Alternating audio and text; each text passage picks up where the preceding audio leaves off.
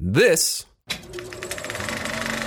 is Pixel Splitters, your absolute favorite conversation movie news podcast, with your hosts, Josh. No, this is the best movie of the year, full stop. And Willis. It's really interesting having these conversations because it's actually making me appreciate my time in film school.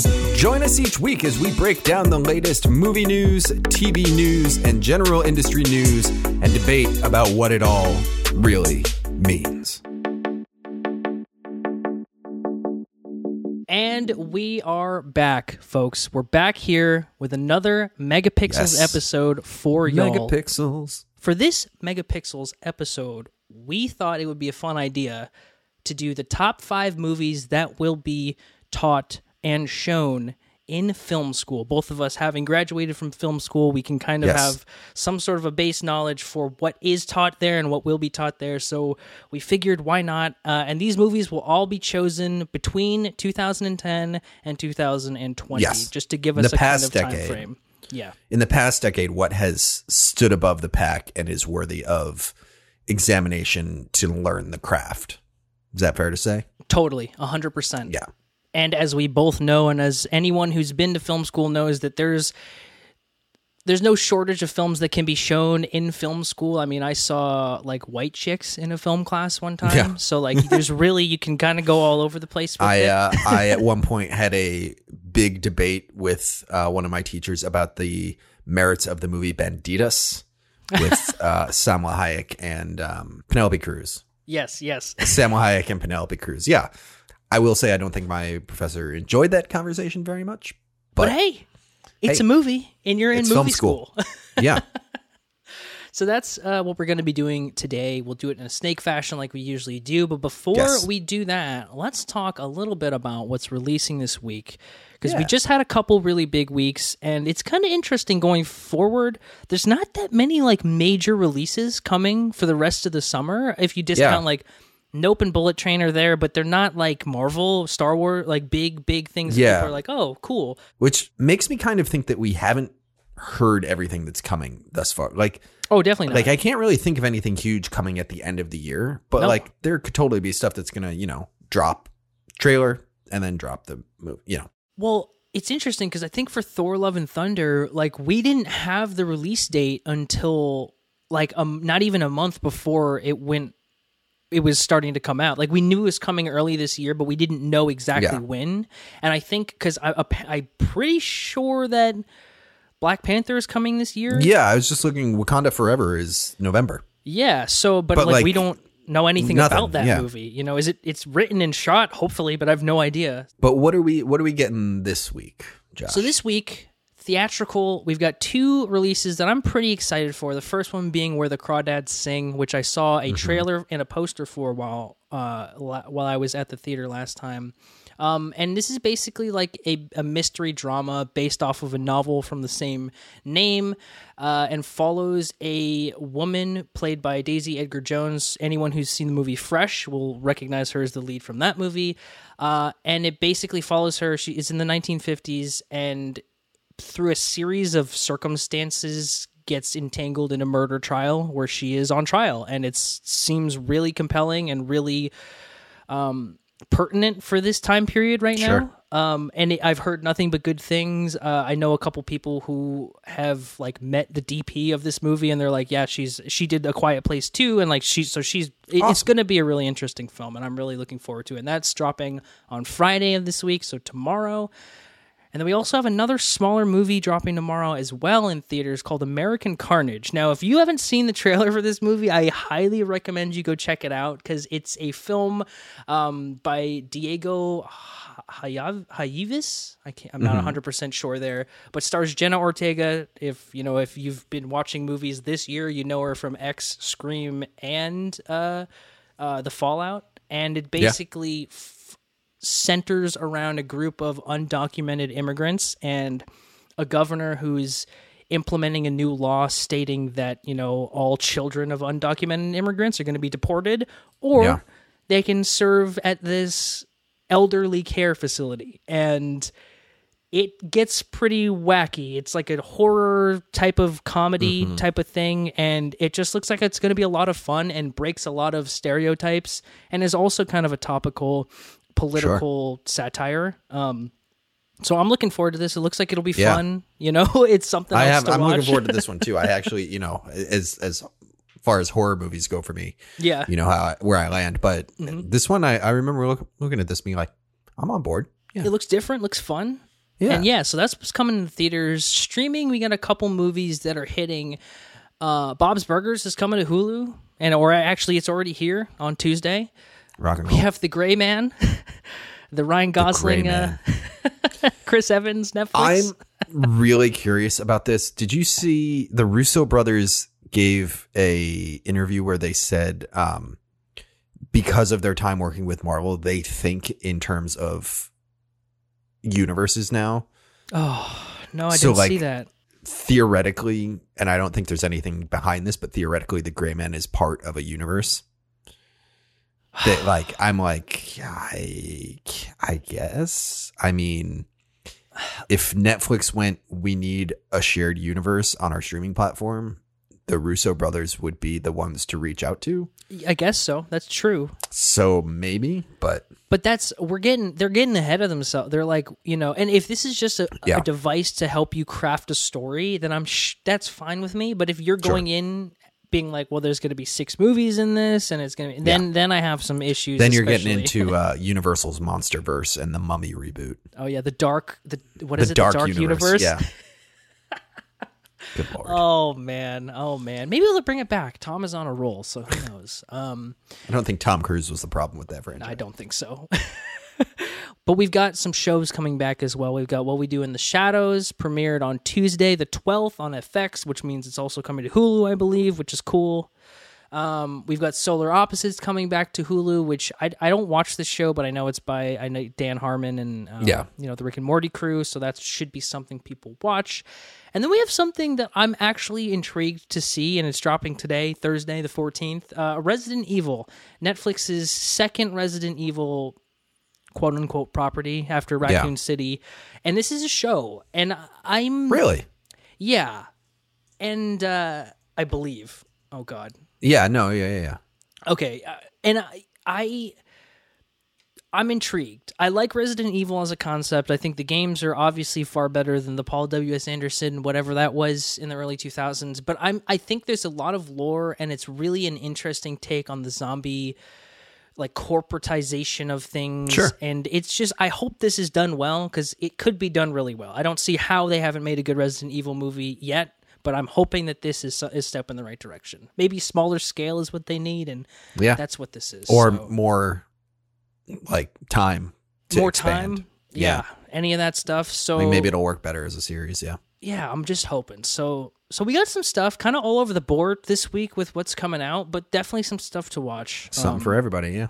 But yeah, so let's just get right into this Megapixels episode here. All right. So tell our dear listeners what we're going to do, Josh. So what we're going to do... Or did we do that already?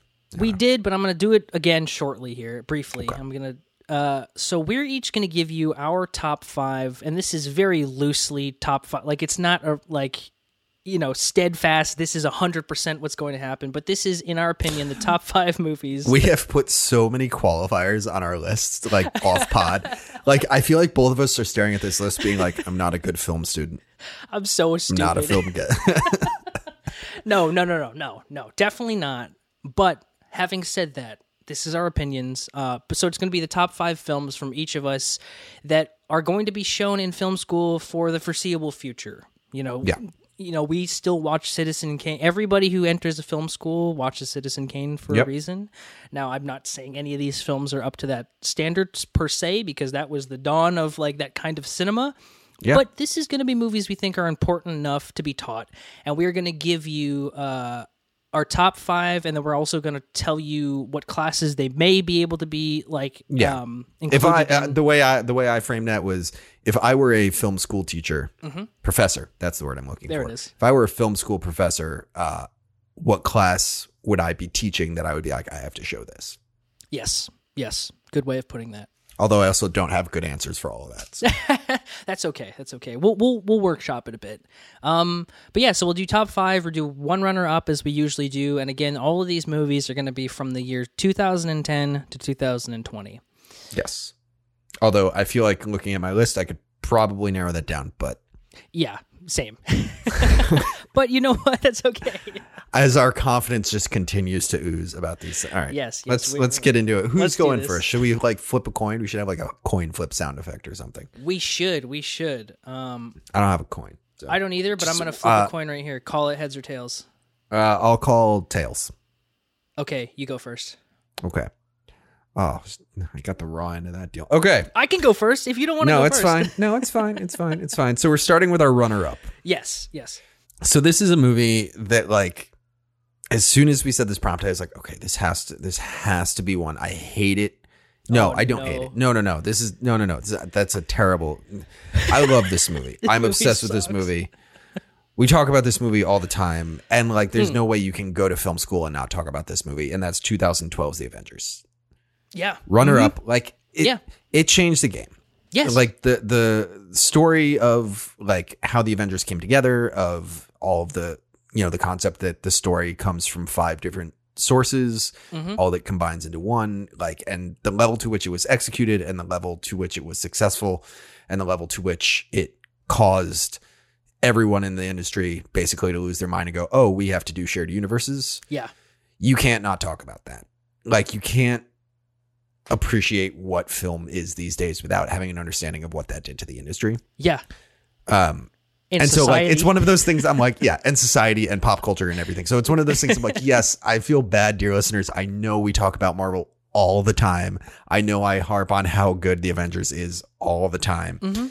But literally this is why it's my runner up, because I was like, okay, this has to be on the list. So let's just like get it out of the way and then we can move on. But yeah, I mean, in terms of storytelling, in terms of just like production, you know what I mean? I don't think it's any necessarily, it wouldn't. So the class I wrote down for this is that I'm completely making up is modern film history. I like it because you don't look to the Avengers necessarily for like, top tier acting or directing or, cinematography or sound design or really any VFX, really like in terms of looking at it from a technical standpoint and saying this is something worth looking at. No, but its impact is undeniable. And modern film history, you can't not talk about franchises and the Avengers. So it's 100% true. I mean, it laid the groundwork for what we're still going through right now. Yeah. And literally. It will shift away from it. But even like you think of, let me come up with an example off the top of my head. You think that, this makes me cringe. Oh no, I'm scared. You think back to the 60s and like the movies that have existed, like Easy Rider and things like that, where it's like something that's still talked about, 60, 70 years later. Yeah. Like, yeah, it's something. Easy Rider kind of defined that decade. It came out in 1969, so like maybe not so much that decade, but it was part of the culture and part of the world. And I think when you look back, when we're in the 2040s, 50s, whatever, and you look back at the 2010s, you're going to say like, it was the decade of the superhero, and nothing better represented that than the Avengers. It's so true. No arguments here. 100%. Its impact is, and its influence is completely undeniable. I mean, it shifted the way that the film industry works. So that's pretty huge. Yeah.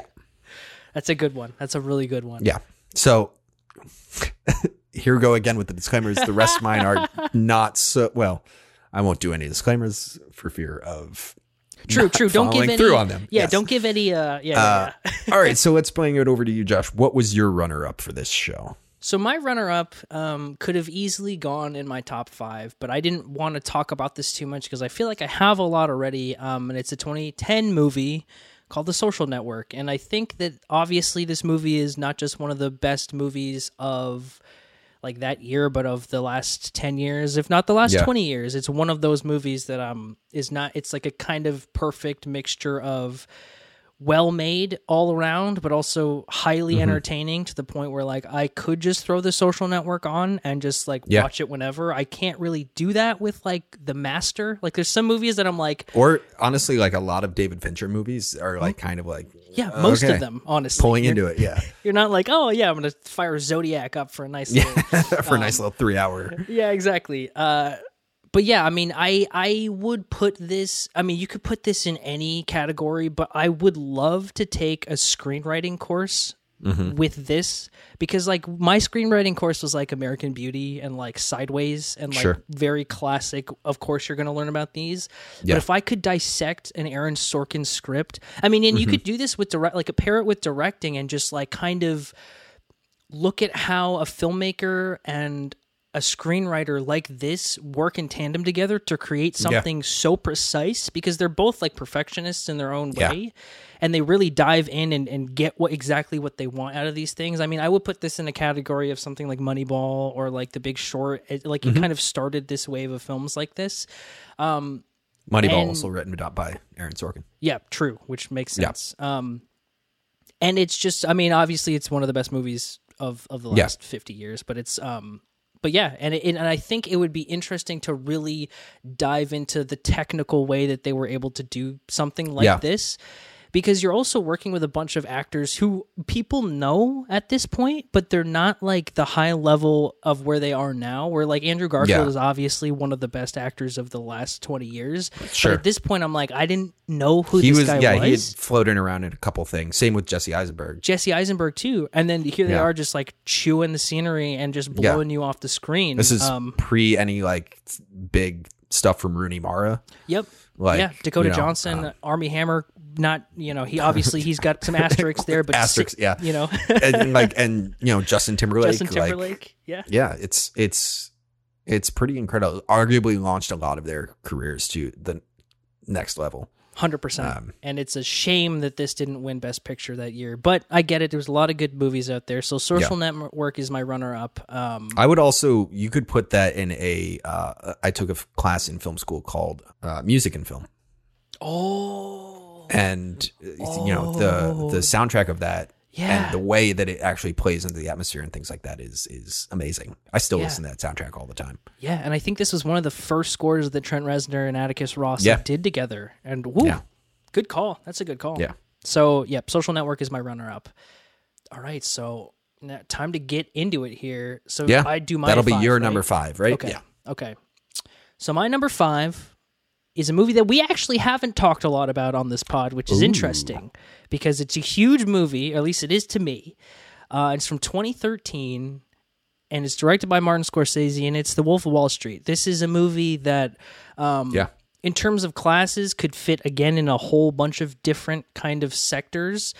But I would love to take a character study class on this, because it's a movie that kind of took the notion of not like an anti-hero, but like just a bad person and making them the lead, which Scorsese does. But you can kind of tell, like, there's like Taxi Drivers and like, Goodfellas. Like there's movies where you're like, these clearly aren't good people, and like, but you're just entertained. Whereas this is like, it's towing the line of like, yes, this is a bad person, and it's very clear that Scorsese doesn't like these types of people. Yeah. But by the end, you have the discourse, and maybe it's just because the internet's a thing, of people being like, I want to be Jordan Belfort. Yeah. And that's not the intention of this movie at all. It's to be like, these guys are disgusting and look at what's going on. But there's people who are like, I'm going to be this guy for Halloween. And it's very interesting in that regard. The Tyler Durden syndrome. Yeah. Exactly. Yep. And that's like, it spawned like all of the Joker controversy and all of this stuff that's kind of come from that. And I think this movie isn't talked about critically enough these days. Like, I'm so surprised, because honestly, it's one of my favorite Scorsese movies. It's wildly entertaining. I own it on DVD, and it's also interesting to like talk about and dive into the lore of this film and how it was made and how it was financed, and like the fact that this was one of the last times Scorsese, like, they basically look into the financing. I'm not going to get into it here, but he was just given like a green light to do whatever he wanted to, which is why it's like this frenetic, like chaotic, full Scorsese, Leo talking to the camera, like all of these crazy shots. And And something to be said too for like one of the strongest collaborations between Scorsese and DiCaprio. Oh, Like Yeah. there's some like, I mean, they've done like 4 or 5 movies together at this point. And at like, least, yeah. you know, you look at like The Aviator or something like that, and it's like there's skill there and there's a trust and a talent, but like there's something that really got honed in Wolf of Wall Street of like these two people trust each other completely, are like willing to let each other make choices with, you know, with the film, and like it's really, really tight between the two of them in this. It's true. And I also think that this is one of the last movies of this kind that went to theaters and did really well. I mean, I can't remember the last time a movie like this was celebrated like this and was in theater. Like you just don't see that anymore. Usually they go straight to a streamer or something like that. So yeah, The Wolf of Wall Street 2013, it's an incredible movie, but it's also, there's a lot to learn from it and to be dissected. And I wish that we had talked about this in school, because I'm like, there's so much here, you know? Yeah. Did you name a class that you were going to see this in? I wanted it to be like a character study, but specifically on archetypes because of like the Leo character. Because I took some of those classes, but it was like, oh, well, these are the general archetypes. And it's like, but this is a different kind of movie, you know? And so, something like that. Nice. So what is your number 5, Willis? So my number 5 is going to be the most obscure on mine. But it's something that's in a very similar vein to a thing that really spoke to me when I was in film school. This is weird because like you were in film school during this time period. I was not at all. Right. So like the things that influenced me, I'm like, I can't be like, well, I'm gonna throw that one in there. True. But my number 5 is a movie from 2011 called Samsara. Wait a minute. Which is a movie from the same creators as Baraka. Oh, yeah. And is very much in the same vein. So for listeners at home that don't know either Samsara or Baraka, there's no real knowable narrative structure to it per se. It's a lot of very, very, very, very beautiful imagery. Yep. And Samsara shot entirely on 70 millimeter. And this is in 2011. So like, shot in, I think 100 countries over 5 years. Like it's a huge undertaking. And oh my God, it's like Planet Earth. yeah. And like Ron Frick and Mark Magidson. I don't know. Sure. I'm so bad with names. Are the directors and writers. I'll put that there. But like the thing with Samsara is like, it becomes a masterclass on cinematography and like, just creating beautiful imagery, but also a really good introduction and masterclass really on juxtaposition and like telling story without story. Because there is like themes to Samsara, and like there are concepts that are introduced and played off of, you know, there's a lot of stuff of like nature versus mankind and like, you know, a lot of cultural juxtaposition really is the word. Yeah. And I remember being in film school and watching Baraka and being like, this is not narrative. Like, how am I supposed to, like, what am I grasping here? This is just a bunch of pretty pictures. Right. One after another, you know, which is cool. But it really forced me to like comprehend what's telling a story without storytelling. Yeah. Which is something that I really like value from my film education. And I remember in 2011 when Samsara came out, I think it came out like at the end because it says 2011 on Wikipedia, but 2012 on IMDb. So I don't know. Or no, reverse that. But anyway, we'll say 2011. Yeah. And it's amazing. It's so, it takes some time to get into because like, you literally go, what am I watching? Yeah. But the visuals are absolutely breathtaking. Yeah. And I would put this hands down in a cinematography class, of course. Yeah. But also in a I don't know. I would say like a storytelling class, honestly. Yeah. Yeah. I want to say storytelling, but I'm like, I sit here and I go, I don't know how I would be like, let's break down the story of Samsara. You know, I don't know how I would teach that class. I think, yeah, I don't know if you could say something of like story elements, you know, and have classes of, you know, juxtaposition or like you could even do like a really specific like non-narrative storytelling class where, because I'm sure there's a whole experimental filmmaking. Yeah, that's a I great get on one. board with that. Yeah, that's better than what I had written down. So we'll say that one. Experimental filmmaking. I like it.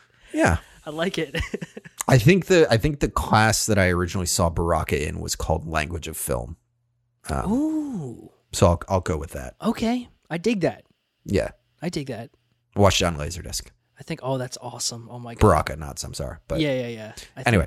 I saw Baraka in a cinema and diversity class. That's what I saw it in. Nice. Again, neither here nor there, but nice. That's a good one.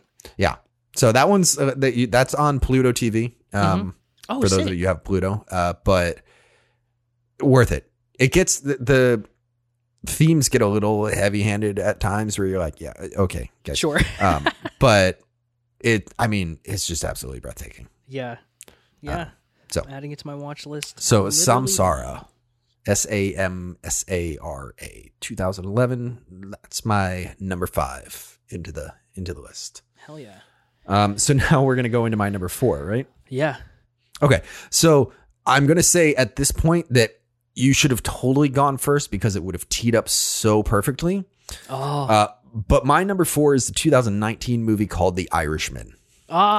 Which would have been so perfect because you'd have been like, oh, Wolf of Wall Street. And they'd be like, oh, yeah, totally, The Irishman. Wolf of Wall Street and The Irishman were back and forth my number 4s. So, like, I guess kind of lucky then because we didn't, knock each other out. But the thing that got it to me is similar to what I was saying with Avengers of, like, when you talk about the streaming world, you can't not talk about The Irishman. It's so true. Especially considering how, Martin Scorsese couldn't get funding for The Irishman. Yeah. Until it came to Netflix. Yep. And Netflix was like, yeah, do your jam. Do whatever you want. Yeah, do it literally whatever you want.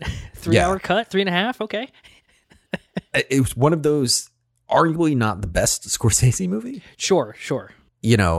There's a lot to unpack in that movie, but it's the scope of it and the fact that Martin Scorsese did a streaming movie. Yeah. Is... Yeah, I mean, I guess I'm landing on the same kind of argument I was having with the Avengers of like, yeah, you can't talk about where streaming is in the world right now without talking about The Irishman because it was the first major thing that like came out and, was in the Academy Awards and like all this thing. And it was like, I remember first hearing about this movie and losing my mind. Because it was literally like, here's Martin Scorsese with Robert De Niro and Joe Pesci. And I'm like, and Al Pacino. And Al Pacino. Like, and Al Pacino as Jimmy Hoffa. Yeah. Like, that may not be the best Martin Scorsese movie, but that is the most Martin Scorsese pitch. Oh, my God. Of all time. Yeah. And it's wild to me that, like, he took it everywhere and no one wanted to do it. Like, what? Like what? I mean, I guess I understand because it's not a highly let's go watch The Irishman in theaters like type of deal. Yeah. But it's Scorsese.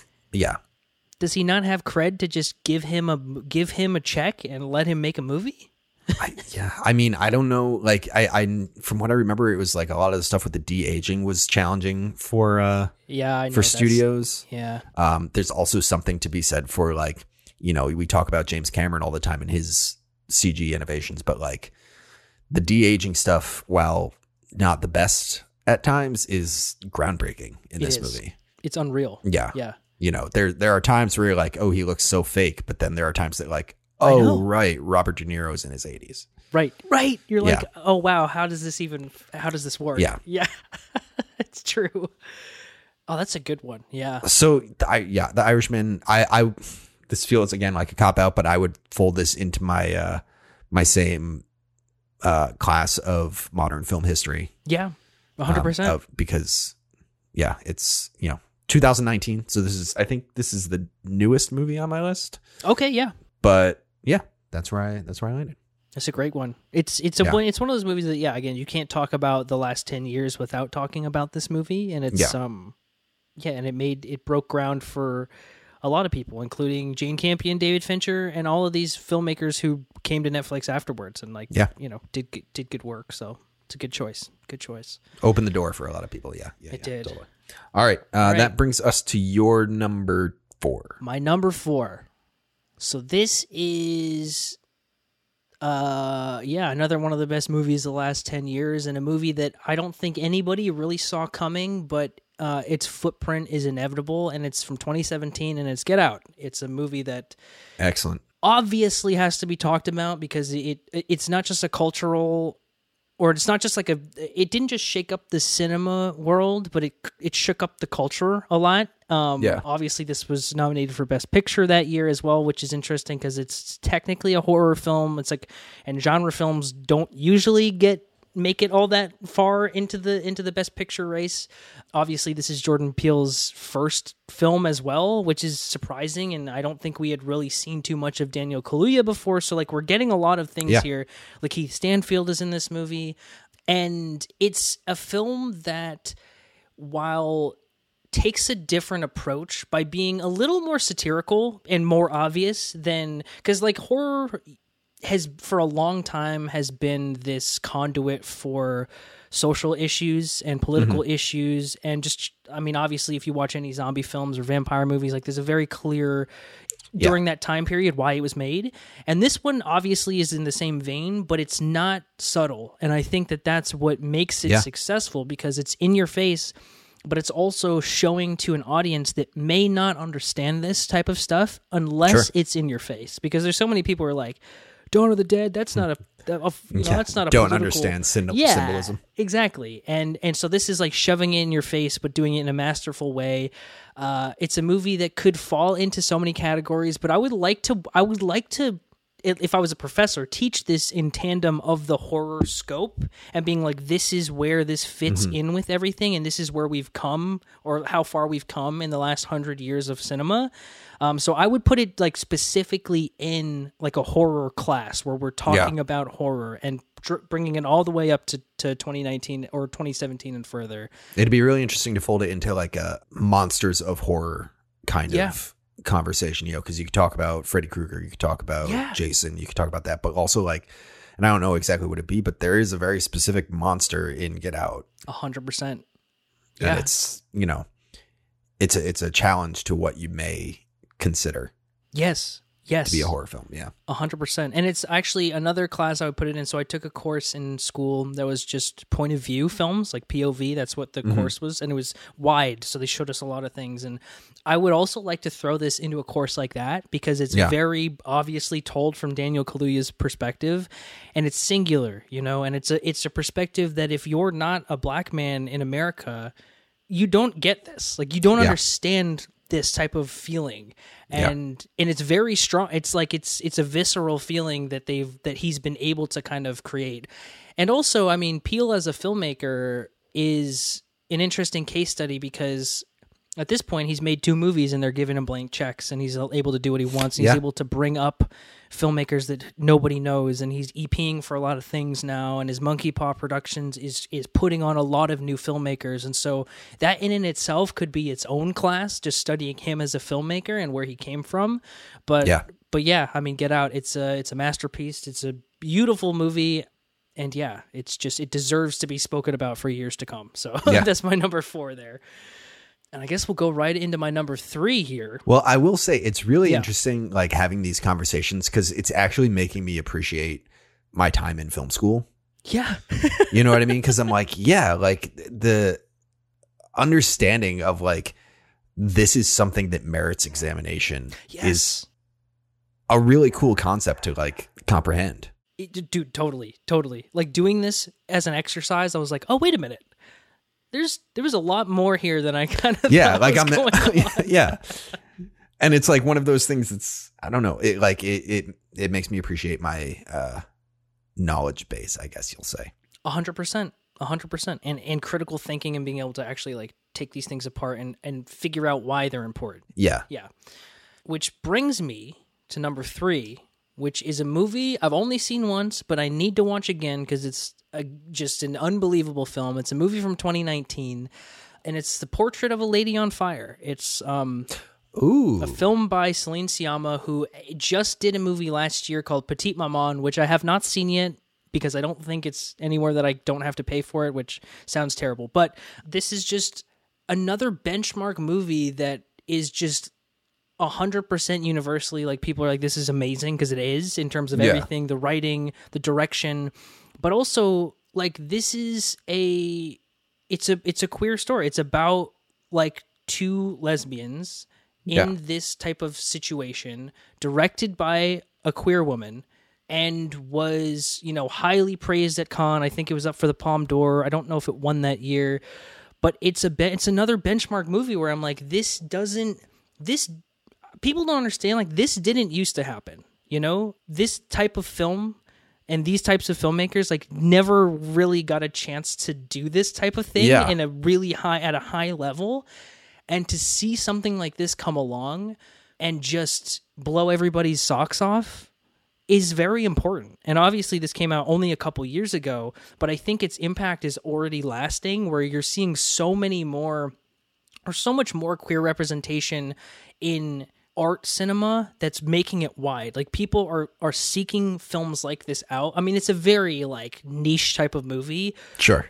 But not really. Like, but people not, love it, and for good reason. I mean, it's an amazing movie, and it'll be an interesting... I wasn't 100% sure where to put this, but I think if there's a class just dedicated to, like, the history of queer cinema and, like, where it's come from and how far it's gone and how far they still have to go, obviously, for representation, I think would be a really interesting type of course. I mean, queer cinema is absolutely a course that I'm sure exists. All definitely, because there's so much to unpack. Sorry, not to be like that exists. No. But, like, it's one of those that, like, I haven't seen this movie, so I can't really talk too much about it. But I mean, there's so much to unpack in terms of, like, the history of queer cinema, and I'll just throw that out there.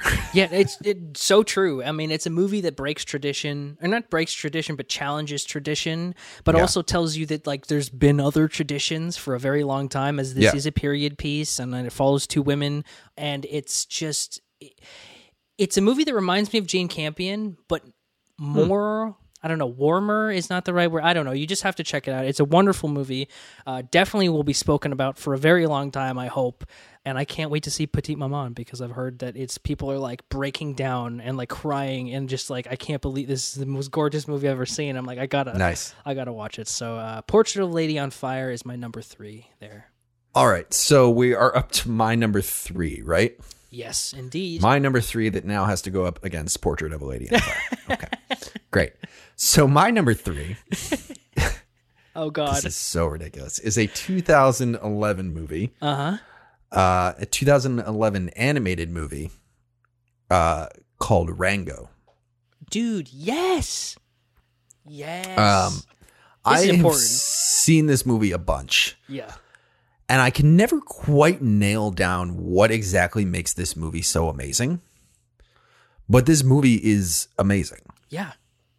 So it's Gore Verbinski, director of the Pirates of the Caribbean, movies, starring, quote unquote, Johnny Depp as a terrarium lizard that gets thrown into, like, the middle of the desert in the West. And it's a Western, full on, like, arguably one of the better Westerns made in the past, like, decade. Yeah. And it's, all of the characters are animals. There's birds. They're, like, Rango, like, saves the day by, quote unquote, killing a hawk. And then there's, like, there's characters, like, there's a giant rattlesnake, there's rabbits, there's moles, there's, like, and the characters that are created in this are so full and fleshed out and built and, like, just amazing. Yeah. That you forget that you're watching, like, a lizard walk around in a Hawaiian t-shirt. It's such a bizarre premise that's executed on such a great level. It's true. That it just, like, it sticks out in my head all the time. And it's fascinating because it was filmed in live action and then animated off of the motion capture. Yeah. Which, like, I can't even, like, every time I watch this, I'm like, I can't even process, like, what that means. When it's Deakins too. And it's Deakins. Yeah. Like, and it's and wild. Hans Zimmer did the score. I'm like, and it's like this top tier kind of movie that's just preposterous. Yeah. And yet not. Like I don't know. It's so wild. The cast is out of control. Johnny Depp, Elsa Fisher, Timothy Olyphant, Abigail Breslin, Alfred Molina, Bill Nye, like Stephen Root, Harry Dean Stanton, Ray Winston, like the kind of cast that you can pull when you've just come off the like largest franchise of all time, right? Exactly. In the Pirates. So, yeah. But I would stick this squarely in an intro to animation class. Absolutely. 100%. But also this deserves to be in a like intermediate screenwriting, not even, 100%. I don't know why I threw intermediate on there, and like a screenwriting for animation. Yeah. 100%. Because I just cannot get over how deep the characters in this are. Mm-hmm. And like, there are kind of some things that I'm like, okay, like story wise, sure. But sure. Just the execution on it is so brilliant. And I realize I'm just like fangirling and not like creating like a legitimate argument here, but I don't know what it is about this movie, but it's so good. And it's been like a decade and a year now.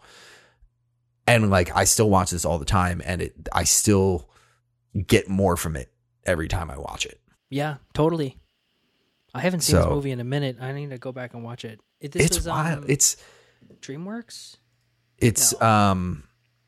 Paramount. So is it on Paramount Plus? It's got to be. It's on HBO. I know, which is weird. Well, maybe eventually. So it might be yeah. Paramount Plus. Let me see. Because I was going to say another reason to just scoop Paramount Plus back up. It's not on Paramount Plus. Ooh, there's some licensing going on there. There's definitely licensing because you're right. HBO Max. Yeah. Okay. Yeah. It's something else. There's a movie that it's like it's a known story that I can't remember off the top of my head. I feel like every time I watch it, I'm like, oh, this is this story, but I can't remember what it is. So maybe I'll throw it in the. Yeah. Oh, come on!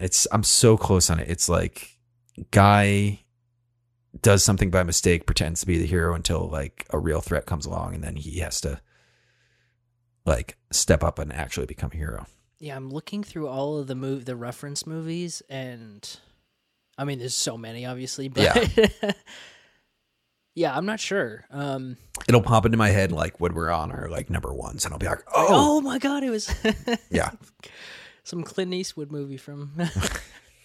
Oh, that's a good one, man. That's. I'm glad that you stuck that one out because that's. Yeah. I was debating on it. Yeah. I won't say what the other one I was debating was, but okay. But yeah, there's some about that movie that's just like I'll put it this way: there's lessons to be learned. Yeah.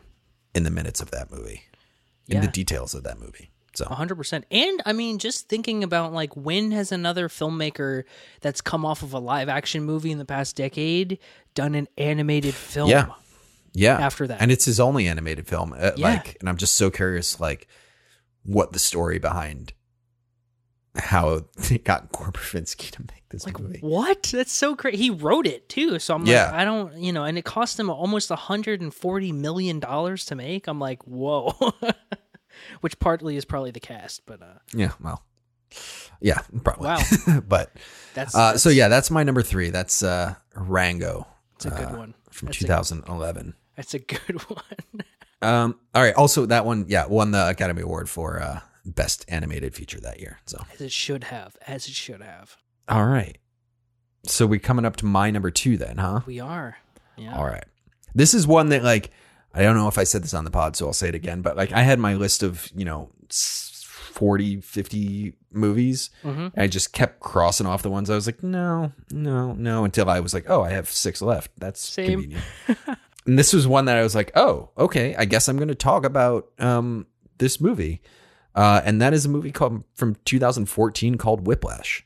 Oh, yeah. This was on my list as well. This movie is incredible. This movie is a masterclass in acting from J.K. Simmons and Miles Teller, and is really something that I don't think any of us realized that J.K. Simmons could give to us. Yeah. He was always like a lovable guy, or if not lovable, like comical. Yeah, exactly. Yeah. you know, and then here's a legitimately terrifying performance from him that is just absolutely intoxicating to watch. And Miles Teller as well. And, you know, this movie, the first thing that I really thought of when I thought of like what class could I put this in was editing. Oh, yes. Because I don't know how this movie builds the stress that it builds. Oh, yeah. Because it gets so, like your own heart starts racing when like this stuff's happening. And like that, I think is a testament to the editing and the like pacing of this movie, because you're just like in there. And it is, you know, I think it's also obviously could be like an acting masterclass, of course. But you know, you could put this in an editing class and be like, all right, let's take this and see if we can recut it and make it not as stressful. You know, see if we can let this movie breathe. Yeah. You know, and see how that feels, because you can, like, yeah, there's so much, like, you know, it's about drumming. Yeah. So there's already these like built-in beats to it, but like it goes so much deeper than that. It does. I mean, just the ending sequence from when he shows up after the car and to the end. I mean, you could just do that and recut that and try, and like that sequence is a masterpiece. Like, yeah, there's that where it's like it feels like it's going like so fast and your heart is racing, and then there's the scene where in the beginning where you first become terrified of J.K. Simmons, where you see like, are you going fast or slow? That moment of him yelling at Miles Teller feels like it lasts an eternity. I know. You're just like, I don't want to be in this moment anymore. I don't want to be here. I don't want to be here. This is so uncomfortable. This is so uncomfortable. Oh my God. Oh my God. And it's like, it's maybe like a 3-minute scene, but like you feel like you're just like, oh my God, oh my God, oh my God, oh my God, oh my God. And again, all the editing. So, you know, it's that movie blows me away. It's one of those, I want to like say I watch this all the time, but like I don't, because I don't like, either. It's you got to watch this movie. This movie like it's going to take you and drag you through. It's so stressful. Which is something else, you know. Yeah. So directed by Damien Chazelle. Yeah, gave us Damien Chazelle. It was his first like major feature. Yeah.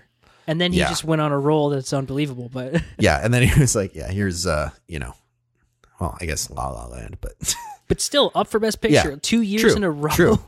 Or 2 years, like, you know, like, wow. Yeah. And First Man, which is also really quality, and yeah. You know, yeah. Wow. So that's my number 2. Good one.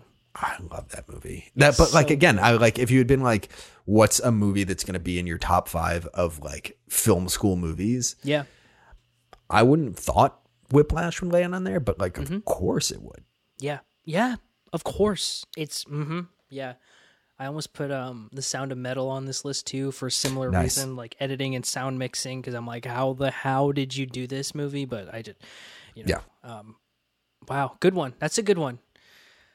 Oh, all right. So we're up to your number 2. My 2 here, which we've actually talked about already, but I didn't want to say anything. Oh no. But it's good. It's fine because it is Samsara, isn't it? It's Samsara. No, no, it's the Avengers. I had to put this on here because it's one of the most important movies that's happened in my lifetime. Like, you could say Iron Man like started this, but the Avengers is where people were like, oh, this is real. This is what we can get to. And again, you rewatch the Avengers and like things don't hold up, and the Joss Whedon of it all sucks to think about. Yeah. But at the same time, you're like, I remember being in the theater in 2012 and being like, what the hell is this? Like, where did this come from? How have I never felt this type of way? I'll tack one thing. I remember being in the theater at the end of Captain America: The First Avenger when they did the post-credit scene was a teaser for the Avengers. Oh yeah. And I remember being in there and going, how is it possible that this movie's going to exist? Yeah. Like, how is it yeah. I mean, it shouldn't be able to. You have 4 movies directed by 4 different filmmakers, and now you're culminating these 4 characters into a single movie that actually works and has spawned 20 movies since, you know? It's and like delivers on pretty much each character. Yeah.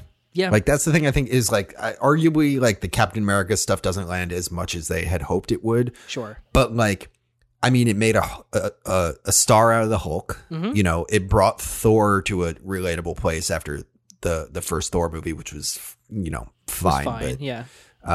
you know, blonde eyebrows. And like it brought Iron Man into like this world where you're like, can he exist in this thing? Yeah. You know, and I don't, it's so incredible that it was able to do that. Yeah. Yeah. And so for the class, I think it would be just a film, like, I don't know how to put it, but like culture, like there's, cause it create, or maybe like it would be like a class about subcultures. Cause it would be like the superhero type of, I don't know exactly what to call it, but like dissecting what this has spawned and where it came from. Cause obviously like there were superhero movies before this, but this just switched it up and changed the way that like everything works and films are made, and it's just so unbelievable. And it was kind of the end of that era of blockbuster and the beginning of what we have now in terms of what blockbusters are considered. It redefined the blockbuster. Exactly. Because Iron Man, blockbuster for sure. Yeah. Dark Knight, like, blockbuster. Yeah. Avengers, different conversation than those two. I mean, Avengers made $1 billion. Like there's yeah, and it's just like I think in tandem with like movies like looking at this, looking at like the Justice League, looking at the Snyder Cut, like there's all of these movies, the Suicide Squad, like putting these back to back to back and like actually taking a critical look at not like the filmmaking, but what this has done to culture and like how it's impacted like the film industry. Like I just think that this would be so interesting. So it'd be more of like a film industry like kind of class. Yeah, like, I mean you could get into like, you know, I took a class in college called Film Genres the Remake, and you could do film genres the superhero. Yeah. Or the film genres the shared universe. Yeah. You know what I mean? Where it's like, like this kind of stuff. Film Genres the Remake, the one where I got in the fight about Banditas, by the way. I got you. Okay. So it worked the genre. It works, you know. Yeah. I don't know how we got to it. It was a pre-class thing, but it's okay. It was weird. Yeah. Anyway, that's awesome. But yeah, I mean, it's an era-defining and an era-changing film, and it will be discussed for a very long time. Yeah. I think like the team-up superhero is like the genre that will last from this decade. Is like that was what, you know, you think about, like I said earlier, with Easy Rider and like the 60s and like counterculture film and, you know, that kind of stuff, or like, you know, 80s and or whatever, you know, I don't have any other follow-ups prepared, but like, like that's going to be the thing. Yeah. That's going to be like, that was the decade of the massive superhero build. And it's funny because like you don't even have to wait for the Avengers anymore for a team up. Like every Marvel movie is a team up movie now. It might be smaller scale, but every single one has like 3 characters that are teaming up to do something, and you're like, oh, okay. So yeah, the Avengers 2012. We don't have to say anything else about it. It's a very important movie, for better and for worse. Yes. All right. This is the big moment. That brings us to your number 1. I'm very curious to see what yours is, because we haven't really had much overlap except for that. We haven't. So, which is a good thing. It will be hilarious if we have the same number 1. It will be, but okay. So we'll just get into it here. Yes. All right. My number 1 is another film from 2019 that we really don't need to talk about. But okay, good. Okay. That we don't really need to talk about, but obviously we're going to right here, and it's Parasite. It's Bong Joon-ho's latest movie. Yes. It's his latest movie that did wonders for not just obviously the film industry and the Academy Awards, but also like just general culture, because this started, and I do believe that this genuinely started the like casual viewers' interest into foreign film. Sure. And not just like South Korean movies, but all foreign film, because I mean, I saw this at an AMC in Boston with a packed theater, and we all sat there and we read subtitles. And I'm telling you right now that I'm guaranteeing that not everybody in there was like privy to reading subtitled foreign films. Sure. I know that for a fact. Yeah. It's Boston. Right, exactly. I'll say it. But just any city, I'm like, there's just not that many people that are like, yeah, I watch a lot of Japanese movies. It's just not the way it goes. Because it's just one of those like barriers of entry. But so Sure. it did wonders for that. It did wonders, obviously, for the Academy Awards being the very first film, like non-English speaking film, to win an Academy Award Best Picture. Yeah. Bong Joon-ho being the first like South Korean man to ever win Best Director at this type of thing. And it was a turning point for the culture in a really good way. And obviously, like the following years, we had Chloe Zhao, and we had a lot of these filmmakers who like weren't just your average run of the mill. Yes, this is what's going to make it into the Academy. And like, I love Scorsese and I love Wes Anderson, and I love Spielberg, but it's very much like, of course, they're going to make it in when they make a film. Sure. Bong Joon-ho, not so much, even though he's been working for a long time at a very, very skilled high level, and he has fans like Quentin Tarantino and Scorsese who love his work. And so it's just really, really amazing to see. It's a clear milestone, and it will be talked about for a very long time. And it's another one of those movies that's like, we all came together and agreed this was the best movie of the year. Like, there was no discourse. It was no like, oh, well, it was okay. Everyone's like, no, this It was okay is... for a foreign film. Yeah, exactly. Like no, that, this is the best movie of the year, full stop, which I think is amazing. That hasn't happened in a very, very long time. Bong's acceptance speech will go down in history. And it really, I believe, started that wave of Netflix starting to purchase a lot of Korean dramas and Korean films and Korean shows, and people being interested in stuff like Squid Game and giving it a shot, and being like, this is not a crazy barrier of entry to be a Korean film with subtitles, Yeah. And it just opened the industry up a lot. Open the door. Yeah. And it's incredibly important. It really is true. Yeah. Like, since, how many things, like, yeah, I exactly what you're saying. I don't have a ton to add, but it's like, it's one of those, how many things do people see now that are like, oh, subtitles, right. Yeah. Arguably even into like Coda and things like that. Like, it just like offers up this like, people will watch if you let them have the choice of watching or not. Like, it doesn't have to be a deal breaker, right? Which is important in the industry and important for audiences too. 100%. Yeah. So what class are you putting this in? Do you want this as part of like a Korean cinema movie, or do you want it like in terms of I'll stop trying to guess. And you can just well, no, it's a good call, because I wasn't 100% sure. I had like 5 classes for each one lined up. And for this one, it seems too important to not just put it into like a foreign film category. I agree. Yeah. I like the idea of just like a general film history class, and maybe even like a class dedicated to the Oscars, like dedicated to Best Picture winners, and going through the years of being like, okay, so here's where we started and here's where we are now. And the stark contrast. That's a really fascinating concept. And you can see it's like, there's an era where they were choosing a lot of Westerns, and then there's an era where they're choosing a lot of war movies, and now it's kind of like, anything goes. We had Parasite, and then we had Nomadland, and then we had Coda. Like, we're in a really interesting spot where anything goes.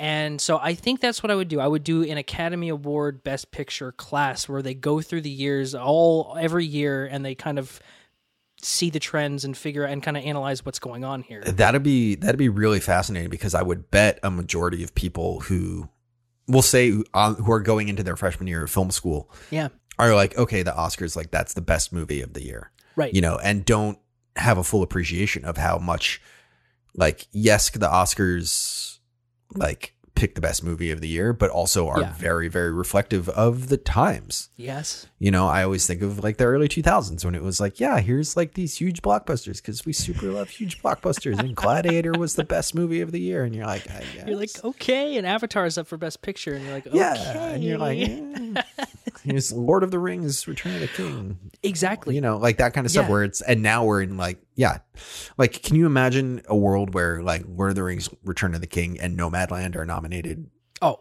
in the same sentence? What the hell? Like, that's, that would never happen. Those are 2 different academies that are voting on these things. Which is, it's reflective of what's happening. And so, I think that would be it. Best Picture winners through the years. Dope. Because I would want to take that class, honestly. Yeah.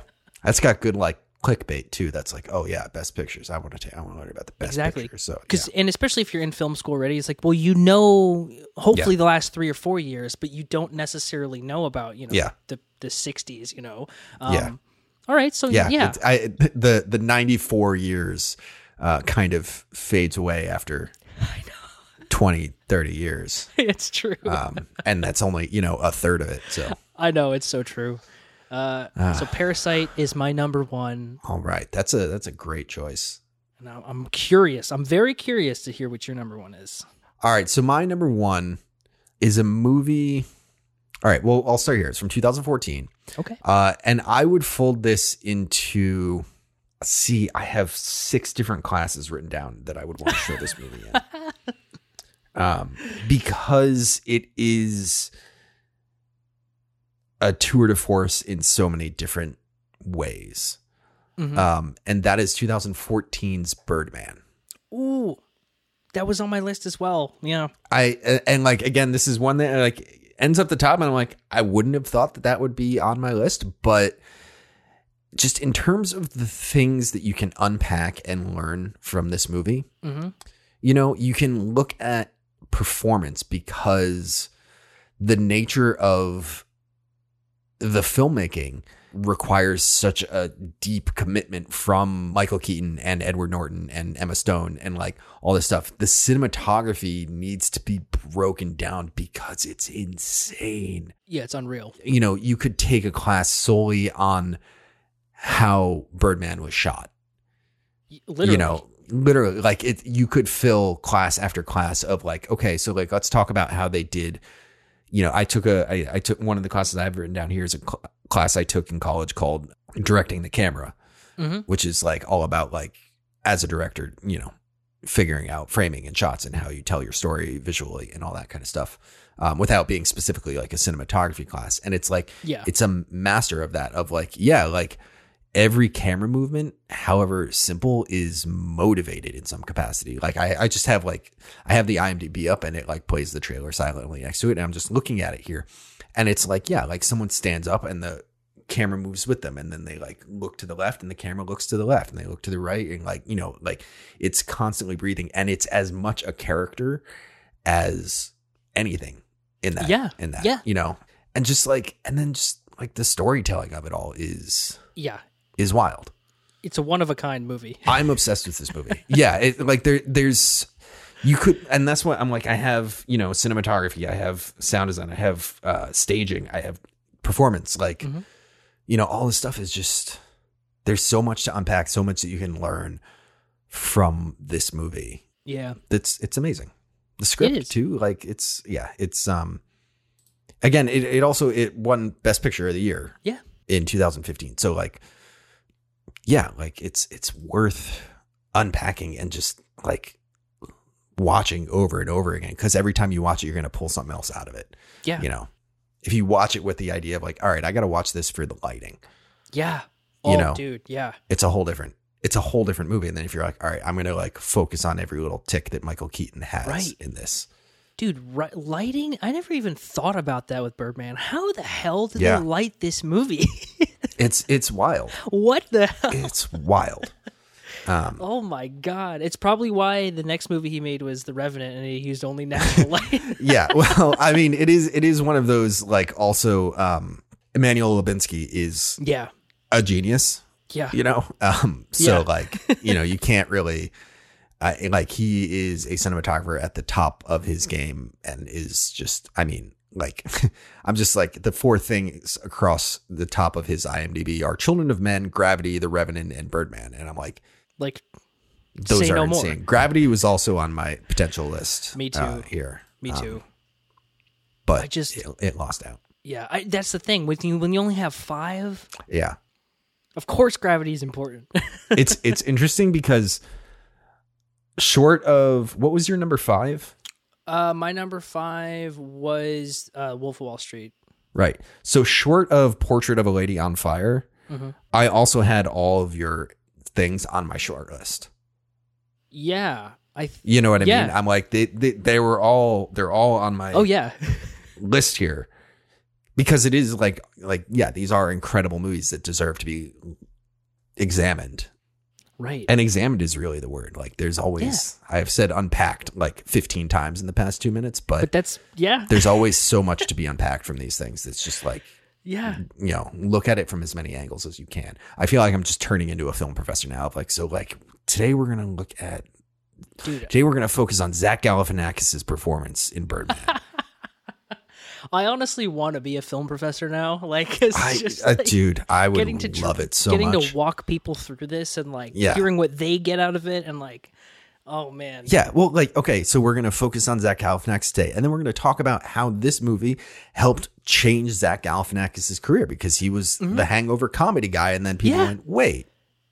You can actually. Or how Jonah Hill did the same thing in Wolf of Wall Street. Like, you know, or you could just talk about Michael Keaton and like, we saw him again for the first time in a long time. And the meta-ness of how it's Michael Keaton playing Batman, but then also how he went on to play the Vulture, which is a Birdman. Like, it's meta beyond like. There's so much you can just like turn around and be amazed by with all of this different stuff in the film industry, and like. Yeah. I mean, I guess that's why we have this podcast is so we can like, geek out over this stuff. But like, you know, I don't know. It makes me want to be a film professor too and be like, guys, like, do you get how much is actually going on here? Do you get how connected this stuff is? Like, you know, dude, I would be the most unchill film professor. I would be like losing my mind. Like, are you looking at this thing? Like, look at this. Oh my God. It would be amazing.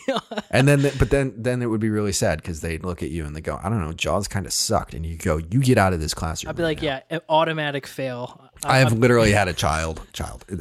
I've literally had a person say to me, like a student say to me, Jaws kind of sucked. And I was like, that's just like I know it's an opinion, but that's wrong. Like that's just the incorrect. Interesting thing, as we get entirely off topic, but the interesting thing with it is like from a modern audience, if you like, it's like the same kind of thing of like going back and like watching like a movie from the 50s for us of like, okay, I you know, it's just like it gets generationally away, but like, I know. But Jaws is one of those ones you can just like pull apart so much of an impact that it had, so much like technical skill that's going into it. So I don't know. Anyway, that's hilarious. Oh my God. Wow. So let's run through them real quick and tie it up here. Take us from your runner up to your number one. Sure.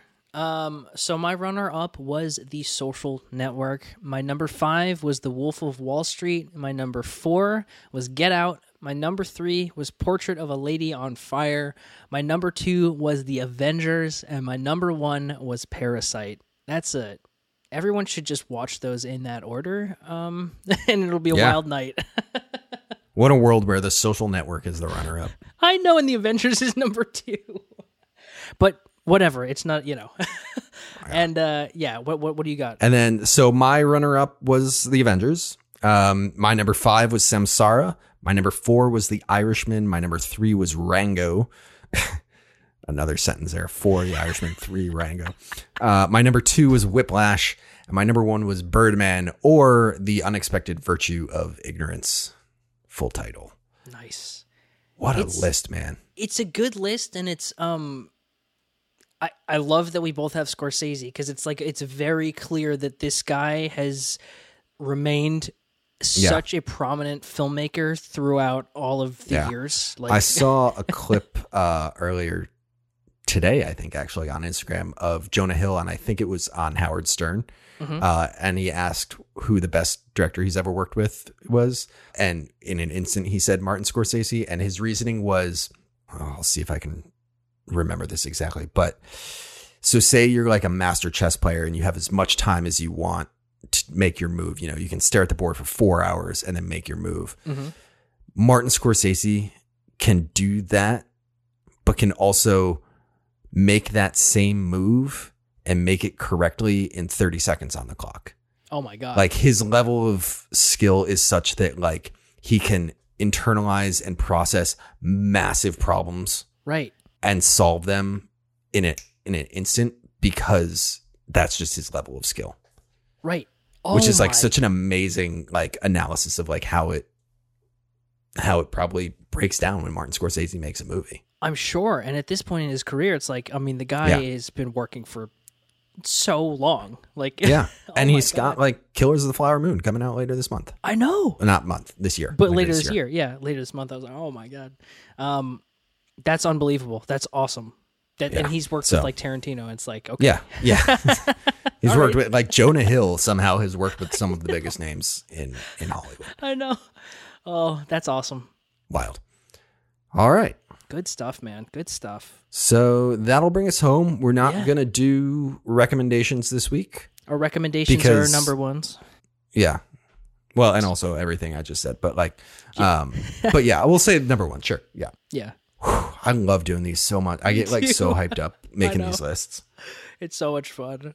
Oh, Which can I throw one thing out there? Like, yeah. name one that you were like, oh, this is going to be on my list. And then like didn't even come close. Didn't even come close. Well, or not even didn't come close, but you're like, this is one. And then it just didn't make the cut. Moonlight. Ah, That was on my interesting. top 5. I was like, this from the beginning. I'm like, Moonlight's making it. Yeah. And then it just didn't. And for a couple reasons, but there was like, it just, yeah. That should have been on Yeah. my list somewhere, but I was like trying to get the whole scope. Yeah. Yeah. What about you? Inglourious Bastards. I was like, that's going to be one of them. Yes. Yes. Because it's like God. just a masterclass in its own. But Yeah. here we are. Samsara beat out Inglourious. Samsara. Yeah, the Avengers beat out the Grand Budapest Hotel. It's wild. Yeah. I mean, that just goes to show the last 10 years have been like incredible, but also like really different. Yeah. Like there has been no like 100% trend minus like the superhero thing. It's like these movies have all been very different and important in their own ways. So I think Yes. it's just really interesting. There we go. So go watch some of them, dear listener. Go watch all of them. My God. All right, let's bring it home. Josh, where can people find you on the internet? People can find me on the internet on Twitter at JoshFuller33. Fuller is spelled with no E. You can also find me on both Instagram and Letterboxd at Josh J. Fuller. On Letterboxd, you'll see everything that I watch on a daily basis. And where can people find you on the internet, Willis? You can find me on Instagram and Twitter at WillisFilm. You can also find me on Letterboxd at WillisFilm, which I have actually started to review things. I saw have one tipped- review. I have tipped. No, I've done like 4, man. Oh, did you? Yeah, and I made but a list. recently. I made a list today of all of the movies that I've seen 1,000 times because they were on my video iPod when I was living in New York. I love it. Yes. So check me out on Letterboxd at WillisFilm. If you want to find the podcast, you can find us on Instagram at Pixel Splitters. You can find us on Twitter at Pixel Split Pod, and you can find all our recommendations and all of our top 5s, etc. on Letterboxd at Pixel Splitters. Follow us. We love you guys. We do. And we want to talk to you about movies. We definitely do. Also, I just have to say that, like, Star Trek Into Darkness. I don't know what it is about that damn movie, man. That's where you're gonna land, man. I That's your have tail to. out of I like. have to because finished The Boys this week, and Carl Urban is just like one of the best actors of the last 20 years. And full stop. Like, oh Yeah. my God, he's so good. Yeah. Star Trek Into Darkness, and then they made the third one that was just like We're not going to talk about. I the don't third even one. remember what it was, but yeah. I think Doesn't that's a good duo. The first one and the second one there. Yeah. JJ in his actual bag, you know. Yeah. Doing the thing he's good at. So yeah. All right. I still want. I'm going to leave it on this. I still want J.J. Abrams to reboot Stargate so he can have the Star trilogy. He could Star do Wars, it too. Star Trek, and Stargate. He could actually do that, and I would be Yes. there for it. Unofficial trilogy. I want it. Give it to me. Yes. Oh my God. Wow. Where's the Stargate reboot? Come on. Dude, seriously. I'm not ashamed to admit I've seen all of SG-1 and Atlantis because my mom loves Stargate. So I've seen literally every episode. So Yeah. like, Where is it? Where is Where it? the It hell just is it? went away. it's gone. Like, okay, we've rebooted Star Trek. We've rebooted Star Wars. Like that conversation, like, is not a hard conversation to get. I don't know. It's not a hard conversation, but I don't think it's one anybody wants to have. Fair. I guess. But I'm all about it. I'm want like, it. do it. Bring Richard Dean Anderson in, you know, just for like a short cameo. If he's still around, Yeah. I think he is. And what's his name there? Ultron. Yeah. Spader? Yeah, James Spader. Yeah. Just bring us James Spader. That's all I want. Oh my God. Hey, we should do this. We hope you all tuned in last week. Yeah. We're gonna start giving you guys those every week because hey, we talk about movies all the time anyway, so we figured let's talk about the news, but let's talk about what we're watching too. So yeah, and it was we had that as a intro before, and now we're like we missed doing that, so we're gonna do it again. Yeah, but on a different day. Yeah. So yeah. Well, you'll have Pixel Splitters content to carry you through the week. Exactly. All right, Josh. We already set our ends, so we should probably just stop talking at this point. Agreed. End of pod.